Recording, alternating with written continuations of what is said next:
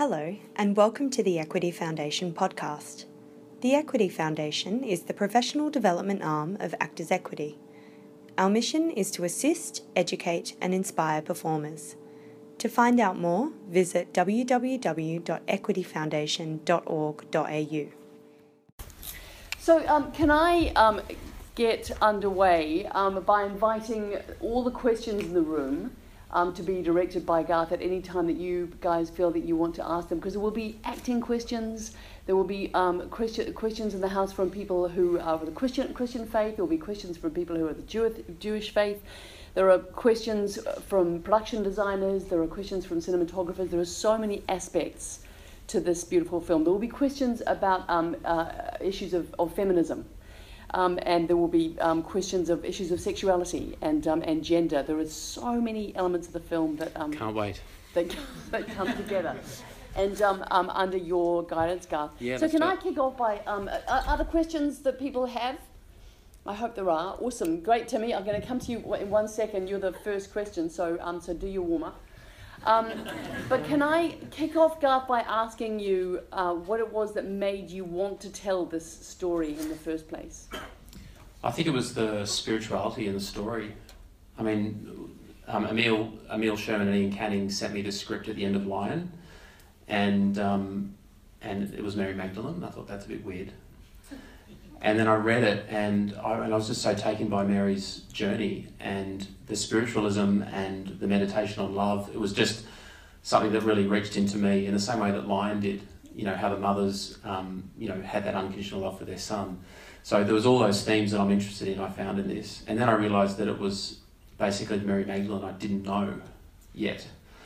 And I thought it was just unbelievable her story hadn't been told. Mm. So it was two things. It was like, wow, this story needs to come to us. I think the time was right, and it was the emotionality and the love. You talk about the essence of love and the untold story of Mary Magdalene, and even now I'm still amazed when I read at the end that it was in 531 that Pope Gregory issued a dictum that Mary of Magdalene was a prostitute. It was not until 2016 that the Vatican reached out to reverse that and allow her to be the Apostle of Apostles. I think it was because of us. Yeah. They heard we were making this movie, they were getting nervous, and Pope Francis changed it. It is, well, he's a good guy, actually. But it is a bit of a zeitgeist in terms of women at the moment, and it's pretty amazing that you made this film and that Mary says the last line of the whole film is, I will not stay and be silenced. I will be heard. The last line of the film, which is so Me Too and so Time's Up. So who would have known? Felt very designed, didn't it? Yeah, didn't it? We were first. Yeah. Someone said, haven't you just jumped on the bandwagon? Going, we were 8 months before it started. Yeah. And in fact, the irony is that it only started because of our North American financier, Harvey Weinstein. So how's that for weird? Yeah. I reckon Mary has kicked him off the perch. That's what I think. I think it's divine intervention. Yeah, Mary and Rooney. This is way bigger than us, Miranda. I think now it's time to go to you, Timmy. Hello, what's your question? My question is, did you rehearse with the actors, and if so, what was that process like? That's a great question, because Garth is an amazing rehearser, and the people who are coming to the workshop tomorrow, is anyone here who's coming to the workshop tomorrow? Awesome, lots, so you'll really get to explore Garth's process tomorrow, and then there might be some directors here who are going to the director's workshop on Wednesday, the next day, so you too will get to experience that. But do you want to tell us a little bit about your rehearsal process, Garth? Yeah. I'm going to kick off. It's a long conversation. It is a long conversation, and one we're going to have tomorrow. But can I just start off by saying that Garth loves actors, and actors love working with Garth. So I think that is where I kind of feel like I've been watching a series of autumn leaves really kind of slowly drifting through air or water to land at the end of the film, so that what I get from the film is a very rich and strong portrait of each of those key characters that has really become richer and stronger over the time that the movie takes. And that's due, I think, to your ability to create a community. So can you talk to us a little bit about Actors Community? Yeah, I mean, I suppose the thing that I really worked on was getting them into that first century world. So a lot of it was practical, just I basically sent the disciples in their wardrobe up the mountain to fend for themselves. There's a lot of hard tasks like that. I got the women into the water to learn how to fish, and I had this very old Sicilian fisherman who had throat cancer and had this surgery, so he had this kind of rigid neck. It was pretty amazing. And he was teaching the women how to fish. Rooney was learning how to tie nets. The family were making first century meals and familiarising themselves with the set. The kids were planting vegetables in the garden. I mean, it was a real world. I mean, I never rehearsed the scenes. I just rehearsed the worlds and the relationships, I suppose. So just rehearsing the relationships was the other big thing as well. Because this film is about, a spiritual questioning, and it's about also with the women especially, how reliant they are on each other to feel safe and to feel like they've got something. So when Mary leaves that, there's a lot of jeopardy. So, that relationship building was really important. So we did a lot of that. What is the name of the character who's the wife of Daniel? Rachel. So when Ariane. Mary, Ariane. Yeah. it's so gorgeous, isn't she? So beautiful. And when Mary leaves, I got something that I'd never read in the script, which was quite a strong relationship between them, like a relationship between them, almost as though there was something sexual between them, or some deeper love between them that hadn't been able to be answered in that household, and that Mary was leaving that as well as leaving the possibility of marrying Ephraim. Was that intentional? Did you want to... No, I mean, maybe they did have something going on. I got no idea. I thought that too when I was shooting it. Who knows? But I think the thing that I realised is just how important Mary was to Rachel. And in some ways, Rachel could explore her own spirituality through Mary. And I think by Mary leaving, she selfishly doesn't want her to go. Rachel doesn't have the courage to leave home and follow her calling. She lived it through Mary. In the same way the father was living through his daughter, his wife that's not there anymore as well. So, a lot of people hold on to relationships for the wrong reasons, for selfish reasons, and I think Mary decided not to be that person anymore and leave, and you can see the impact on Rachel at that moment. Yeah. Can I come back to you guys and see if there are any other questions in the house? Yep, I'm going to come to you in a minute. There's a question here. Mine's a casting question. It's probably the best thing I've seen Joaquin Phoenix play. Why did you choose him? Can I just repeat that question so everyone can hear it? You said, hello. You said it's probably the best thing you've seen Joaquin Phoenix play. Why did you choose him? Well, casting Jesus is kind of interesting. So I was just thinking, oh my God, who's going to play Jesus? And nothing worked in my head. I was going through all the actors and nothing worked. And then I thought of Joaquin and I went, oh, my producers are not going to like this. But the reason why I thought of, I thought, oh, maybe he's too dark, maybe he's too intense. And then I started watching interviews of him and realised actually he's a very gentle person and actually very spiritual, huge animal liberation kind of guy. And I thought, no, and his whole family is spiritual. And I thought, no, he's kind of special. And maybe he's just been typecast before. And I thought maybe there's another side I could get out of him in the same way I did with Dev Patel. You find something in them and see them in a different way. So I thought, it would be really interesting to find Joaquin reach into that compassion and love. So it was weird because I was talking about him a bit, going, I think he's Jesus. In fact, he is Jesus. And in my mind was no one else, and I'd expressed it. So somehow Chinese whispers must have fallen through, and I was coming home with the kids from camping, and I get a text saying, Joaquin wants to talk to you about Jesus. And I nearly crashed the car. And my kids are going, you all right, Dad? And I go, Joaquin wants to talk about Jesus. So I'm on a plane to LA almost immediately, walking up Mulholland, this long drive in Mulholland Drive.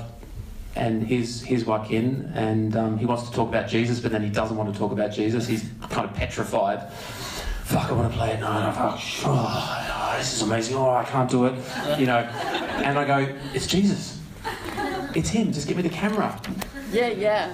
So that conflict was exactly what I was looking for in Jesus, because Jesus was struggling with like the flesh and the spirit, and he doesn't act, that guy. I mean, he is acting, but it's not acting. He's very special, and I thought Jesus deserved someone that was very believable and human. Thank you. That's a long answer, sorry. That was a great answer. I felt like it was Jesus through the lens of John the Baptist. So there's such a relationship between the character of Jesus and the character of John the Baptist, and that kind of role of prophet that's being handed down That's true too. through people who've been in the desert with the locusts, and you really see that troubled soul in him. Yeah, absolutely. I mean, these guys were revolutionaries. They were risking their lives to spread this message. They were living... oh, hi, Claire. They were living on the, walking, sorry, a lot of familiar faces. They were, living their lives and risking their lives and sleeping outdoors, and I think that there would have been a kind of a grittiness to them and a reality to that. Yes, because he's much older than, obviously Jesus died when he was 33, and Joachim is 10 years older than that. Yeah. But that's kind of okay, because he's lived a hard life. It is to us. I think it's fine. It's They fine. didn't have moisturiser. No, Thank you. I love you. I just Yeah. totally fell in love with you. Yeah. It's the best answer ever. they didn't have Jimmy in those days.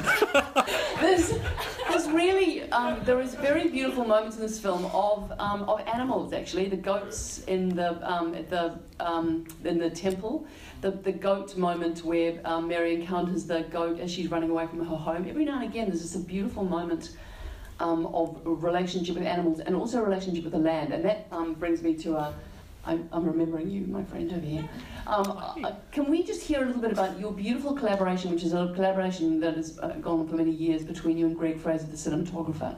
Because I really feel that you two are sort of soul twins. We're Cheech and Chong. Yeah, you are Cheech and Chong. So tell us about how you started working together and how you managed to make these beautiful images. Well, Greg was a cleaner at Exit Films about over 20 years ago, and I was an assistant director. And we just became mates and started to shoot things together. So all my very early work, he was figuring out how to expose and I was figuring out how to direct, and we just worked together. I think I was 19 at the time. And we shot a documentary called Pins, which was the lives of some parking inspectors, and it turned into kind of like a weird Mike Leigh movie, and went to their weddings and all sorts of things. It was kind of interesting. But anyway, Greg and I shot for about a year on that, on and off, and that's where we really learnt technology and stuff. And then it kept developing. We shot commercials, and so aesthetically, I think we've grown together. We both had a similar interest in hunting for things and kind of discovering our creative processes together. So seriously, like now, like he tested 150 lenses for this movie, and I rock up once he's done that, and I look at the 150 lenses and I pick the same lens as him. Wow. So we are just so aligned, and in a scene, I can be looking at a shot and we just call the same lens. So Yeah. it's just intuitive. He's also just a beautiful man. He's very organised, and basically just means you can just get on with the art.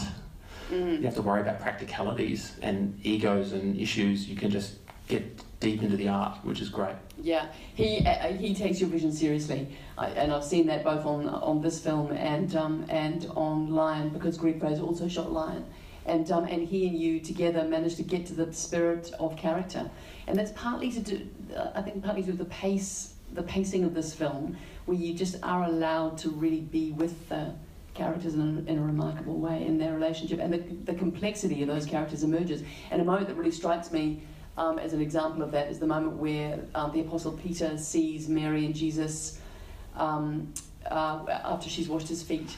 And it's so complex, that moment, isn't it? Because he's jealous, but he is at one with her as well, because they've been in Samaria together. There's just so much going on for Chiwetel Ejiofor in that moment, before he turns. Yeah, and it's a very different Last Supper. Yeah. That's what I realised. It's a very different Last Supper. Yeah. Can I ask you for your question? Sure. I was going to ask how the process of a feature film of this scale, with so many vested interests and people, religious groups and stuff who will go and watch the film, how is the process for approvals for you in terms of that? Do you have to get things across the line well early on in pre-production, or does the film come out and you deal with it from there? Did people hear that question? No. There's a question about the series of approvals that you have to go through with all the different communities of interest around, and you're talking about religious communities as well, and how you managed those potential conflicts. That's a short version of your question. Yeah, great. I mean, the screenwriters were developing it for about 4 years, and they had a lot of advisors, academics and all sorts of things, religious experts. And so when it got to me, they'd already been through a process, and then I obviously was very anxious about what had happened. So I was privy to all that information. And essentially, you know pretty quickly whether you're going to offend someone, and I think you just need to decide whether you want to do that offensive thing or not. But, you know, so sometimes we had to make those choices. I mean, the most confronting thing really in this is the final scene with Peter. You know, I mean, that's day one of the church, that scene. And so I felt real responsibility of that. But, you know, it's based on the Gospel of Mary, and it's all there to be read. I mean, we haven't really done anything anywhere near as controversial as the films before us. In some ways, it's kind of a pro-Christian movie, weirdly. I don't know how that happened. But it does celebrate love in a way that I think you can find lots of other faiths as well. Yeah, I don't know whether I would agree that it's a specifically pro-Christian movie. I think it's a pro-spirit movie. Yeah. And I think the journey of spirituality that Mary goes off when she leaves the rock of the church, Peter, at the end of the final scene, and she goes off to forge her own version of the church, her own version of the kingdom. That's, as you said, it's kind of a portrait of the division between the architecture and structure of the church and the spirit of the church. Yep. So that may well be controversial, but I'm interested in hearing from other people who may have something to say about that. Up there in the back row, is that you, Tandy? I've got a different question. Okay, off you go. All right. You know how the performances are incredibly interior. There's so much going on. And there's not a lot of dialogue for the actors to hide behind. Do you always know whether you've got what you need? Do you have to do a lot of takes? I mean, I'm wondering if sometimes there's so much going on that are you always confident that you've got what you need? Yeah, I know if I've got it or not, definitely. I don't do many takes, do I, Miranda? No. I think it's, you just really need to choose properly. You know, you've got to choose, if you choose your cast well, then I think you're 90% there. And if they're connected to the material in a really deep way, and they've got lots of choices to bring to the day. That's usually what we're there to kind of witness and explore with the camera. Yeah, look, I don't know. I think if you can find the truth of a scene or find a way to explore a mystery of a scene, then at least you've got something to work with. Maybe occasionally you might go, oh, maybe we could have done that a different way. But I don't know. I think these actors really kind of captured that. Yeah. So would you sometimes feed them bits and pieces along the journey to get a different colour in the scene? You mean during a take? Yeah. Sometimes, not too often. I'm not a puppeteer director, but you know, maybe they'll let them do that choice, and then I'll have a little chat, and we'll go another way. Or if I want to kind of move the scene on, like get the rhythm changed, then maybe I might drop a note in to move them along. Or maybe remind them of something that we've spoken about in rehearsals or earlier. You know, don't forget your mother might be something I might say, or something like that. Depends. It's very intuitive. Like it's an energetic experience for me. Like you don't know where that actor's going to go or actress is going to go, and you just have to respond. Like for instance, on the rooftop with Jesus and Judas. That was divided into two scenes. It was the scene with Judas, and then Mary would come in. So it was slated as two scenes. But Joaquin did this amazing take with Judas, and I felt like they really connected. And I could tell that it would kill Joaquin if we cut and went into a different setup. So I just kept rolling. I said, Mary, just come in, ready, come in. So she just came in, and we just kept the scene going. And that's the take I used. So it's just being... You just got to, I don't know, you don't know what's going to happen. There's no way you can learn how to do it. You just got to be in there and be ready and be listening to what's going on and understand. You get an instinct for your actors, how they work.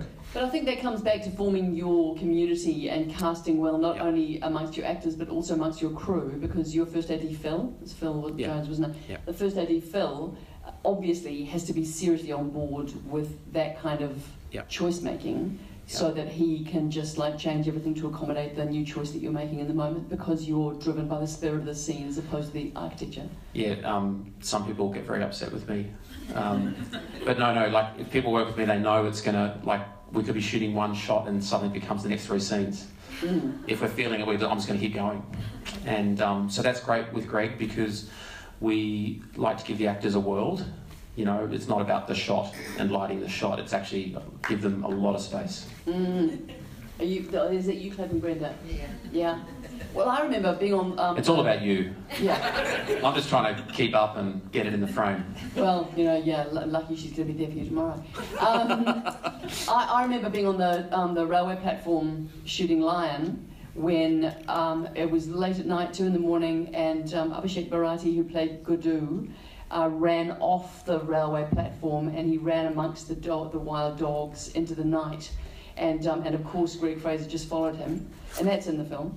Yep. And there were people on the platform going, "This is just madness. Light out there, what are they thinking?" And it did seem a little bit like madness, but it's in the film. Well, there's people that check in at the airports and they get really stressed, and there's people that don't. Yeah, that's You know what I what mean? you do. You can't. Like, you're still going to get on the bloody plane. You're still going to go. Like, just relax. Yeah, Like, just who cares if we're going to shoot 4 stops underexposed? It doesn't matter. yeah. And that's I mean, and that's where it comes. Who's going to back get hurt? No one. Yeah, well, you know, the wild dogs. It's weird. All these people have these strange rules. Yeah.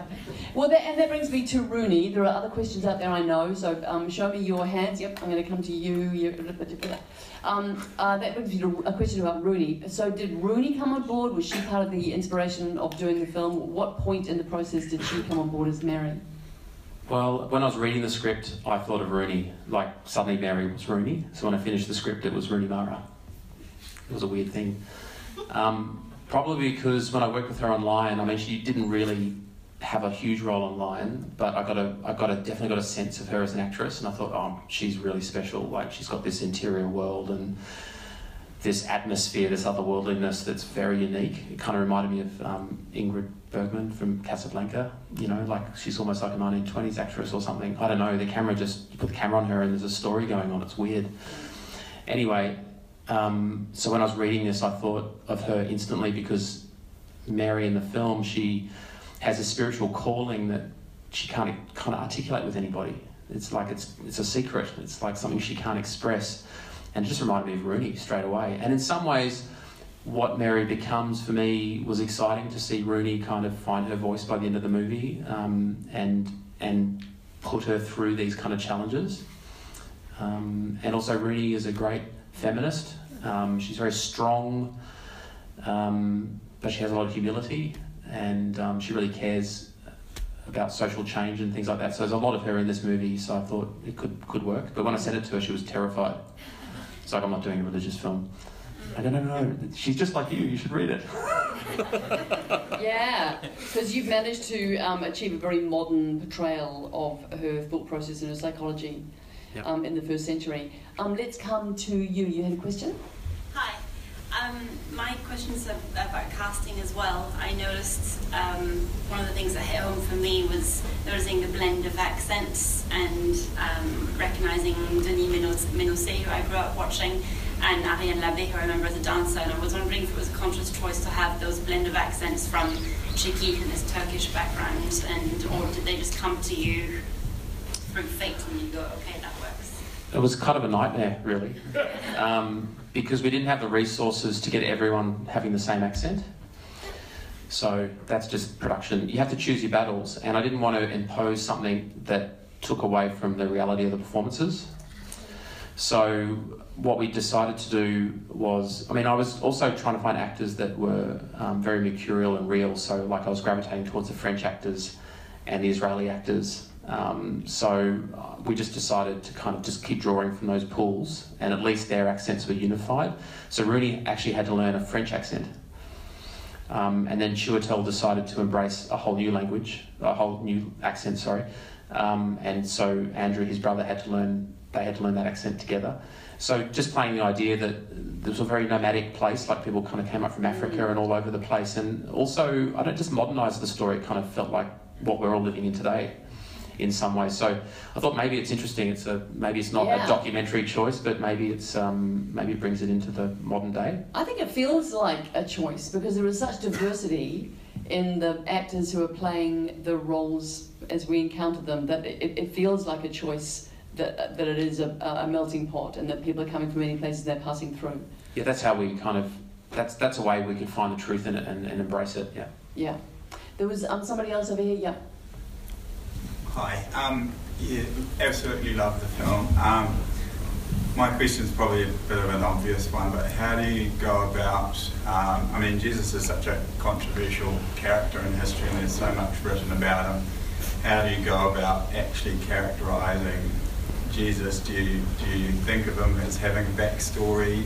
Do you focus more on his presence, or did Joaquin have much say in that process, or all of that, essentially. Yeah, I mean, you do learn about his backstory. Also, I love all the biblical films that have come out through my life. I love them all, but I always find that Jesus is kind of very removed in some ways, like he's always on a pedestal and he's always talking in parables. But the parables came later, so how did Jesus speak then, like here and now, like in this movie? I thought that Joaquin and I were very fascinated by that. And we looked at Martin Luther King, his last speech, where it's a great speech where he's talking about the mountaintop, where you can tell in his performance, in Martin Luther's moment, he knows he's going to die. He can feel that his life is in jeopardy. He was assassinated the next day, actually. But that's what Jesus would have been like. He would have known that he was going to be leaving very soon, but he was imparting all of this beautiful knowledge. So we looked to people like that. I know Joaquin did a lot of reading. I think he read everything you could possibly read. And he had his main thrust was to approach everything with compassion and love. That was really it. Just trying to, I think, create a Jesus that was more human than divine, or, trying to create a balance so that we could maybe relate to him. And because this whole film is celebrating that God is within us. He's not in Jesus or up there. He's in us. We have the power. So in some ways we had to celebrate our own humanity and guide the audience into relatable characters. I suppose that's why we try to do it, something like that. Yeah, and I would add to that too that you when you're casting, from my observation, you find somebody to play each role who truly has the spirit of that character in them. And so when you ask the question, did Joaquin bring a lot to that characterization? Yeah, and that's why he was cast, because he is essentially of that character anyway. I love the little amount of backstory that we get when Mother Mary speaks about Jesus as a child and how he was bullied, and how the children that he played with told him that he had the devil in him. And those little fragments of backstory were written by Philippa Goslett and Helen Edmondson, who originated and wrote the screenplay. So there are little bits of backstory that don't, I think, overweigh the character of Jesus, but just like add that element of humanity. But yeah, even with Mother Mary, it was fascinating because I was really interested in the idea of a mother who had a son, but also had the Son of God. And it's a kind of a double relationship and requires different things from you in some ways. And I was talking to the actress about it, Irit, and she said, I can relate to this because her son is in the secret, is in the military, in the Secret Service, whatever it is. So she has a son that she loves, obviously, who risks his life every day, and she has to support him in doing that. So she could completely understand where she has to find the courage to support his dreams. And then there's the other side where he could come home in a body bag any moment. And so when we see Jesus' body come off the cross, it's basically her with her son, the human son, and that tactility and just reclaiming the body of her son was really important, not the Son of God, so she was, it was quite raw, which I thought was interesting. Yeah. There are lots of other questions. Hello? Yeah, Garth, I've got this feeling of sort of almost, in terms of the look, of being kind of on edge, like there was this impending something about to happen all the time through the fact that it was shot what it looked like in low light, either at dusk or dawn. Was that conscious? It was like a pretty sort of subdued light levels, like something was about to happen. Gave me the feeling that something was about to happen, I guess, as you feel. There's definitely a lot of tension in the story, but we just couldn't shoot in the middle of the day. The actors couldn't see each other. It was so bright, because the whole story is shot in exterior, essentially. So it just became a practical thing that we couldn't shoot in the middle of the day. The digital didn't handle it, and the actors couldn't even look at each other. And it's such a story about getting in the eyes of the actors, so we often went... we didn't go fully early and fully late. It was just, middle of the day was a bit tricky. Yeah. But when you choose to shoot and the times of day, it'll just suddenly kind of created that language. So did you sit around for the middle of the day? No, definitely not. A lot of blocking, a lot of interiors. Yeah, Claire. I'm really interested in your editing process, how on this film and other films, how involved you are, and Very, very involved. On a day-to-day kind of, Yeah, well, the editor would usually do an assembly while you're cutting. So what I usually do is we kind of get into the cinema and project the assembly. And just watch it, just kind of see what it feels like. And it's a really revealing thing to do because you kind of get a sense of its form and maybe the sections that are working, the sections that aren't. And then it's just the long slog. I just start at the beginning and go to the end. And so you're in the room all the time? Yeah. Yeah, pretty much. And it's a no different to working with the DOP. It's just a collaborative process where you watch the scene together, maybe I like to do some selects as well, just to make sure that we haven't missed anything. And then sometimes I might, they send me for a walk around the block or go home early or something. Or I might leave them for a couple of days. So it just depends how you're working, but they're usually desperate for you to be there. Garth's editor is Alexandra De Franceschi, who also edited Lion, didn't he? So you've got a strong collaboration going. You can feel that there's a filmmaking family at work in these films. And I'm going to ask the last question because Mary and I are just doing sign language. Oh, you had a question? I did, sorry. Sure, no, my question I can ask later on, so you go for it, mate. Thanks. Hey dude, I'm curious to know about how you portrayed water and your creative kind of process for how you want to bring that to the screen. So I'm going to repeat that just so everyone can hear it. He's curious about the creative process of how Garth used water in the film and his process of decision making around that. Well, the opening sequence, the underwater, was kind of a metaphor for Mary's spiritual question, and trying to visualise that place that we all may go to in some way, shape, or form, where we try to understand who we are, what we're connected to, and it's not necessarily a good thing. It's both things. And it's really having the courage to surrender into that underwaterness, like to surrender into that faith.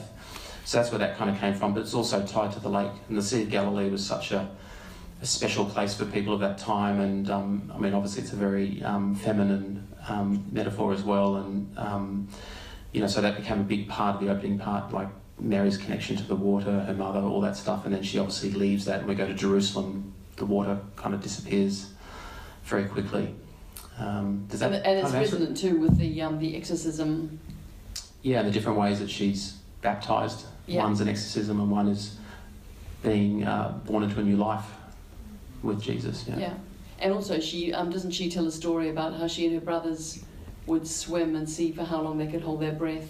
So in the text as well as in the imagery, there's a lot of water resonant. Does that answer your question? Yeah, kind of. Great. I'm keen to know about how you shot it as well and why you decided to shoot it like you did. In the script, the opening stuff was very domestic. It was like Mary with her brothers swimming kind of thing, and I just wanted to find something a bit more metaphorical and elemental. So we went to Nice, and there's an amazing team over there. It was a very small shoot. Got to go? We've got 2 minutes. Okay. Anyway, she's the world champion freediver, and so she can go to 70 metres, I think, hold her breath for 4 minutes, and then there was this really cool French DOP who would go down in his scuba tank and film it. So basically it's all in camera. It's just, she's like a fish. Well, that's a great place to end, and thank you for that last question. Thanks very much, guys, for your attention. See you tomorrow.